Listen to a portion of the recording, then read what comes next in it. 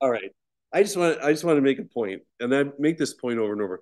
People always call and they want to know everything. You're only going to know what the Holy Spirit tells you, and it's okay. I learned this years ago when in way before all this message, and we are probably the freest people around that I knew, and we believed way different than everybody, and we were so happy that somebody else like believed some of the stuff. We were so shocked. But when I learned I was righteous by faith, you're talking 25 years ago. I could think of every scripture that contradicted. But the Lord said, you know what? When I give you a revelation, be like a pit bull with a stake. Nobody's getting it out of its mouth. Just hold on to that and don't worry about the rest of it. Now, like all those same scriptures, I can take to task if anybody ever wanted to use those against me. I'd show them exactly how it all lines up. But it took time, right? So just let the Holy Spirit just lead you and talk to you, and the Holy Spirit is like a beautiful, wise counselor that's walking with you everywhere and saying, "Look at this," and teaching you. And last time I learned that when I went to school, it was the teacher that set the agenda. It wasn't the student all the time. And the teacher setting the agenda is leading you. The Holy Spirit, beautiful Spirit, is leading you into all truth, and it's wonderful. So there's not a lot. We kind of covered a lot of this major stuff in this chapter, but we just covered the temptation, right? And remember, I just love this. People always, in the Pentecostal faith circles, you always, and I have friends still today, that's the devil, the devil, the devil, the devil, the devil, the devil, the devil, the devil, the devil, the devil. I mean, the devil's got way more power than God just by listening to him, right? The devil, the devil, the devil, the devil. And I always say the only devil that only's got one power, or what no has no power, is only can trick you into believing falsely about yourself. That's it. That's what he did to Adam, and that's what that's what the enemy or the Diablos or the serpent Ophis, the Greek, right, does to us. Tries to believe a falseness about us, and tries to get us to prove who we are. And that's what the temptation was. It says, if you are the Son of God, it's the if. He's trying to get him to question, and then do these things, prove yourself. And Jesus doesn't move because he's moved by the Father's voice. And the Father, 40 days earlier, said, "This is my beloved Son in whom I am well pleased." And he says the same thing about you. "These are my sons and daughters in whom I am well pleased." And if we back up another couple of scriptures or a couple of chapters, since we just had Christmas, and remember, and I love the scripture in the regular versions, the angels show up to the shepherds, and they say, "Glory to God in the highest, and peace to his people on earth, in whom he is well pleased." Say, he is well pleased with me right now. I am not my actions. I am who God says I am all the time. And that does not change. His mind has been made up about you in Christ. You're in union with Christ. You're one with Christ. In fact, I was thinking a little bit ago, I haven't even got to the chapter yet. It's like, we're looking for God up there, and God is here. God is not up there. God is here. God came here. The kingdom of God on earth as it is in heaven. And he means it, and he did it already. He's living in all of us. We're looking for him somewhere else. Look inside, brothers and sisters. He's living in you, the whole Godhead. Anyway, here we go. So remember, he just did the temptation. Then he goes to Nazareth, and he really makes them mad. Gets kicked out of the synagogue. And really the same temptations. I mean, prove yourself. They're going to throw him off the cliff. And he disappears in verse 30. That's where we're starting. Actually, we're starting in 31. But he left them grappling in there. He disappeared. That's just so cool. Anyway, verse 31. Here we go. He then went to Capernaum. And I was kind of looking up the name of the town. It means comfort. He went to Capernaum, a town in Galilee, where he frequently taught in the synagogues on Sabbaths. Now the Holy Spirit just gave me a scripture that I just got to go back to. Is it Matthew 4:15? Let's see. Yeah. The land of Zebulun and the land of Naphtali, which of course are two of the 12 tribes of Israel, in the way of the sea, beyond the Jordan, Galilee of the Gentiles. Okay, so Galilee. The people who sat in darkness have seen a great light. For those who sat in the land and the shadow of death, light has dawned. Woo! And that's where he's at. Scripture is being fulfilled right here. This is a scripture Pam and I posted on the Facebook site this week. This is great. His teaching kept breaking the mold that their minds were trapped in. It kept breaking their molds. Their what minds were trapped in. The word he taught mirrored in them their true I amness. Your true I amness. I'm going to have you just repeat on por favor for you Spanish people. Says the mere Bible, which is the teaching of Christ, breaks the mold that our minds are trapped in by other versions. Does it not do that? Yes. The mere Bible has broken the mold where my mind was trapped. I mean, if you have a version of the Bible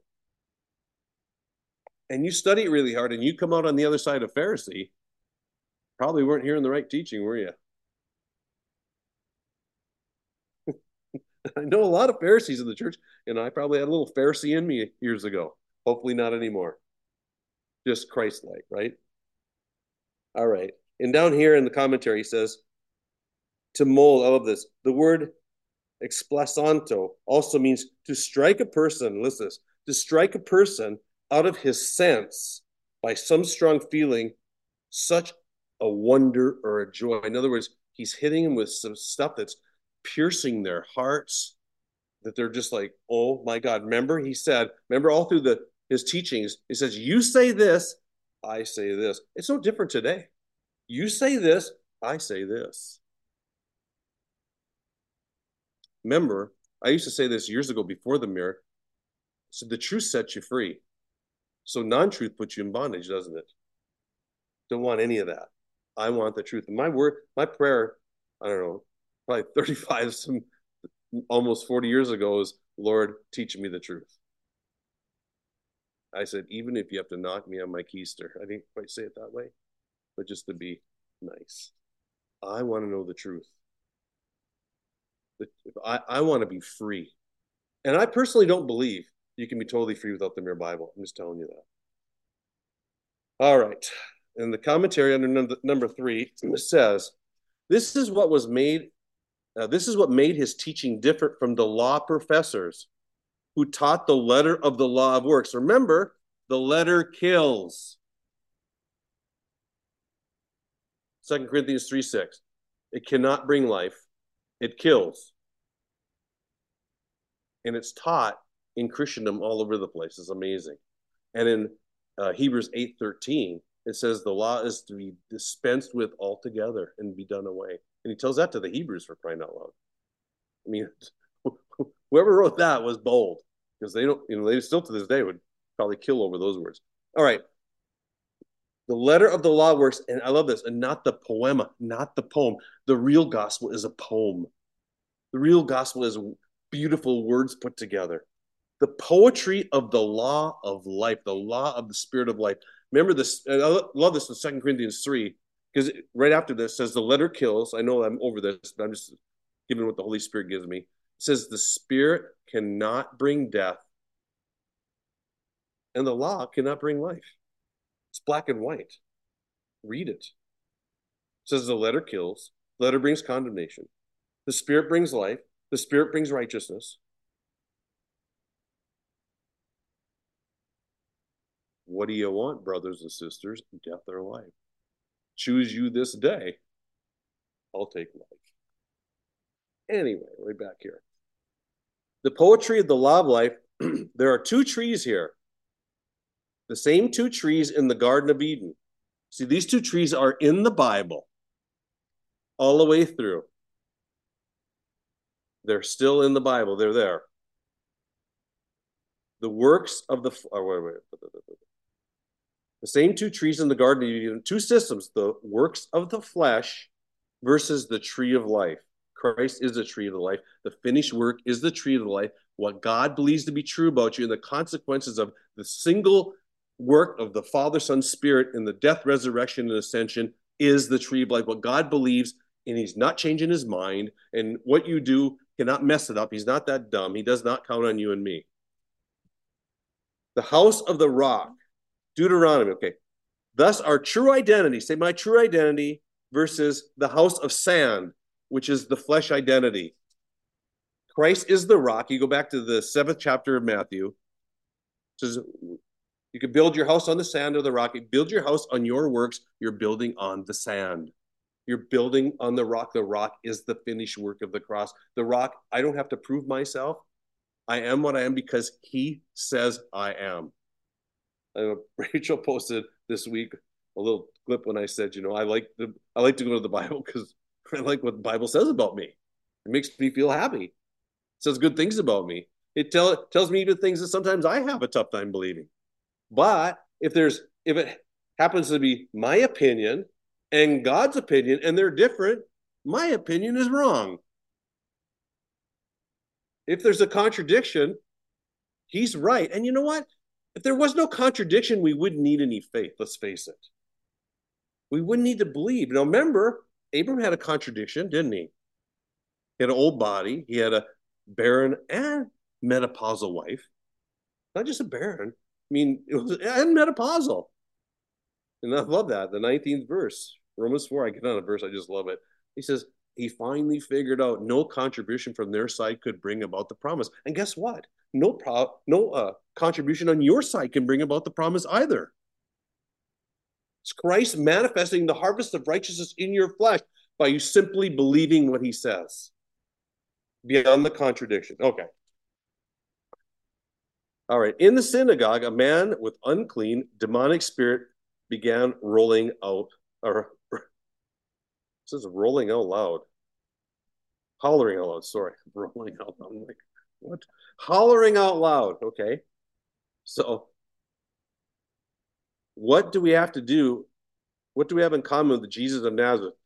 Did you come to break our hold on people? I know who you are. You are the Holy One of God. Now, I came out of the old paradigm years ago about demons and stuff. And I'm just going to say this. I have not got the full revelation on the demonic and all that stuff. I know Jesus has done a finished work. I know he's defeated the devil.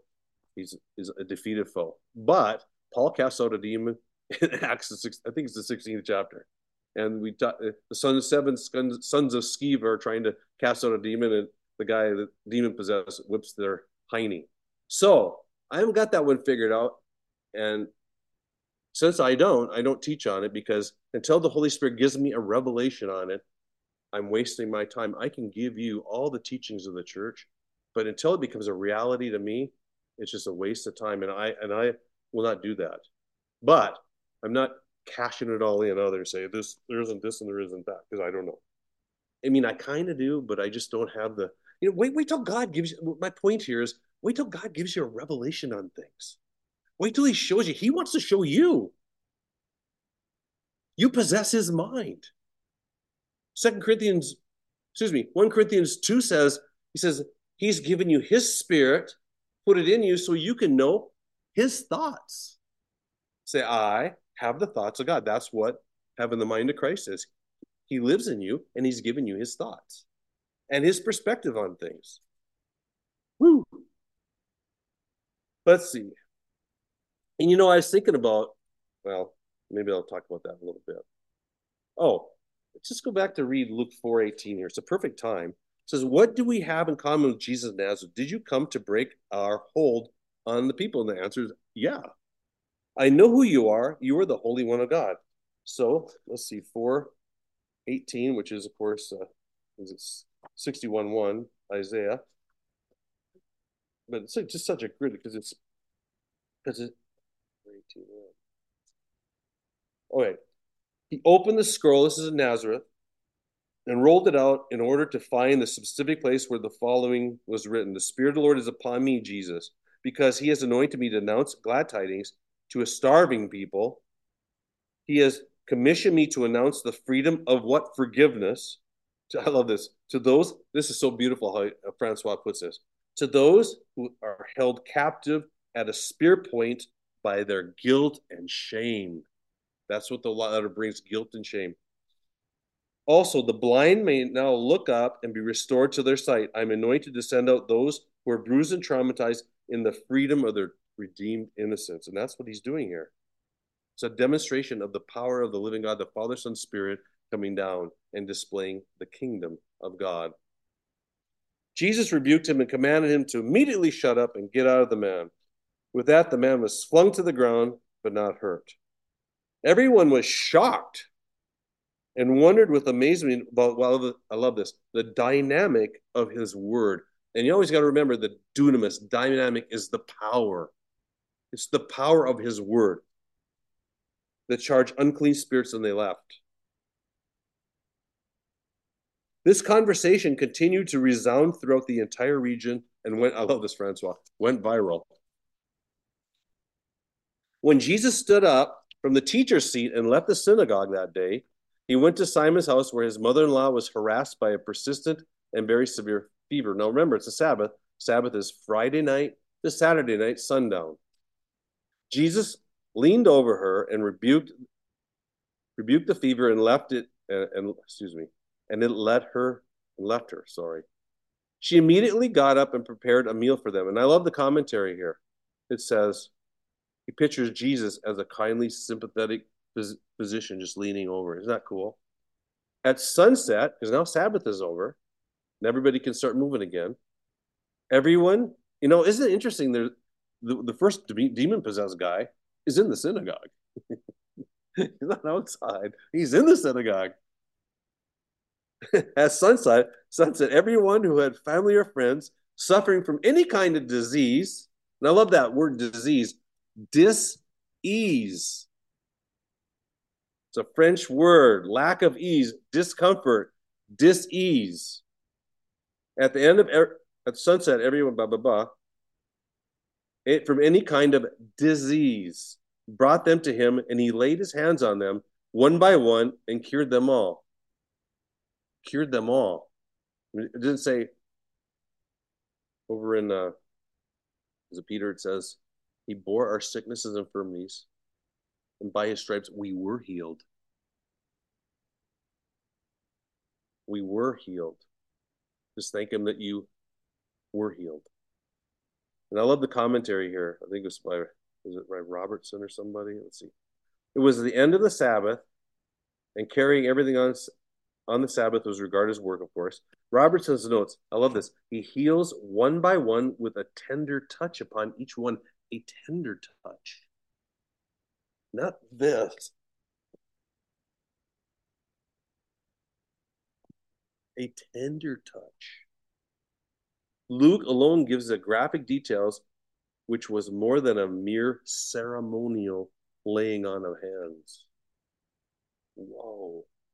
A gentle touch, more than just okay, we go down and lay hands on everybody. No, a tender touch, personal. He's personal, and we all know that, don't we? He's personal to each one of us. Clearly, the cures of Jesus reached the physical, the mental, and the spiritual planes of human nature. He is Lord of life and acted here as master of each individual case as it was presented to him, like each individual. Wow. And now we find out how long he's been doing this. So it's sundown. We don't know what time of year it is, but hey, Israel's closer to the equator. It's definitely not past 8 o'clock. Demons also came out of many crying out, "You are the Son of God." Jesus shut them up. While demons knew that he was the Messiah, he didn't need any devil to promote him. Now, I was thinking, that's crazy. Now, why? And do I have the total answer to this? And the answer is no. But I was thinking a couple things. Why would the devil try to throw out his name? And always the game with the enemy is always to try to get you to prove yourself or deny who you are. And so somehow I was thinking if he throws that out there, maybe he's getting everybody to try to say, you're the Messiah. So he'd have to back off or hopefully deny himself. But I'm not sure about that. Okay. I don't know, but it's pretty interesting. Remember when I told you starting Luke, I said, there's a lot of stuff in here. I mean, I'm into Paul. I'm telling you, I could roll through his teachings over and over and over, and they make me just jump out of my skin. And I'm definitely bringing all those in when we have this, because Paul has the New Testament Gentile grace teaching. That's where it's at. It was almost day. It was almost dawn the next day. So now you're talking, man, it's 10 hours of touching people. Maybe, roughly, right? When Jesus finally got to break away, and I love into a solitary place where he could spend some time alone. Now, I was thinking about this. I came out of the tradition. You had to pray more, read more, do this more, da da da da. But I always say, I tell people, God is perfectly pleased with you. He's never going to change his mind up about you, no matter what you could do. You don't ever have to pray, talk to him, go to church, whatever, ever again. He doesn't change his mind about you. But when we fellowship, when we attend a little scripture Bible study, when we spend time with God and hear his voice, we change. He doesn't change. We change into his image and likeness. We are in his point of view, but actually manifesting it. And I was thinking about it, if a man and woman get married and they never have any, they don't have any babies. So when we spend time with God, in union with God, in fellowship with God, we produce fruit, don't we? Maybe it says that in John 15. Excuse me. Okay, I'm going to go back, start at 42 again. Excuse me. It was almost dawn the next day when Jesus finally got a break away in the solitary place where he could spend some time alone. But the multitudes pursued him. And when they found him, they just clung to him and wouldn't let him go. He said to them, I love this, you'll have to let me go to the other cities also. I am on a mission to what? Announce the good news of the kingdom of God to everyone. Perfect time to start a mega church, but he didn't.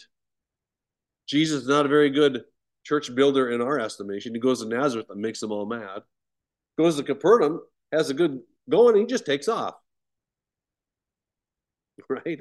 I'm just telling you, I just love Jesus. He's not going to get trapped into I got to do this because I built something and then I got to keep on the teaching because if I don't, the whole thing's destroyed. No, I'm just going to say what I'm going to say.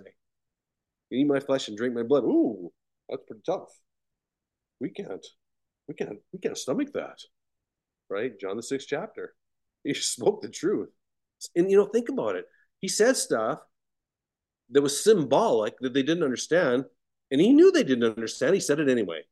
Now, I would have explained it to them to try to cool the situation off, but he didn't. He just let it ride. Go figure it out.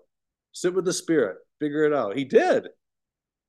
Actually, I don't know, a while back we did John, and almost all the stories in John are prophetic.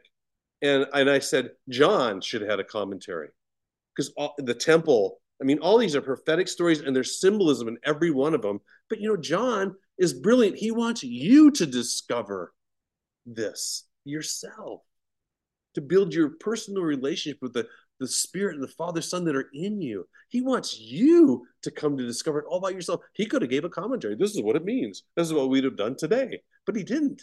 He just threw it out there. You figure it out. You got the Spirit. You figure it out. Anyway, verse 44. And thus he continued to be what he was commissioned to do. Herald of the good news in all the churches of Judea. The end.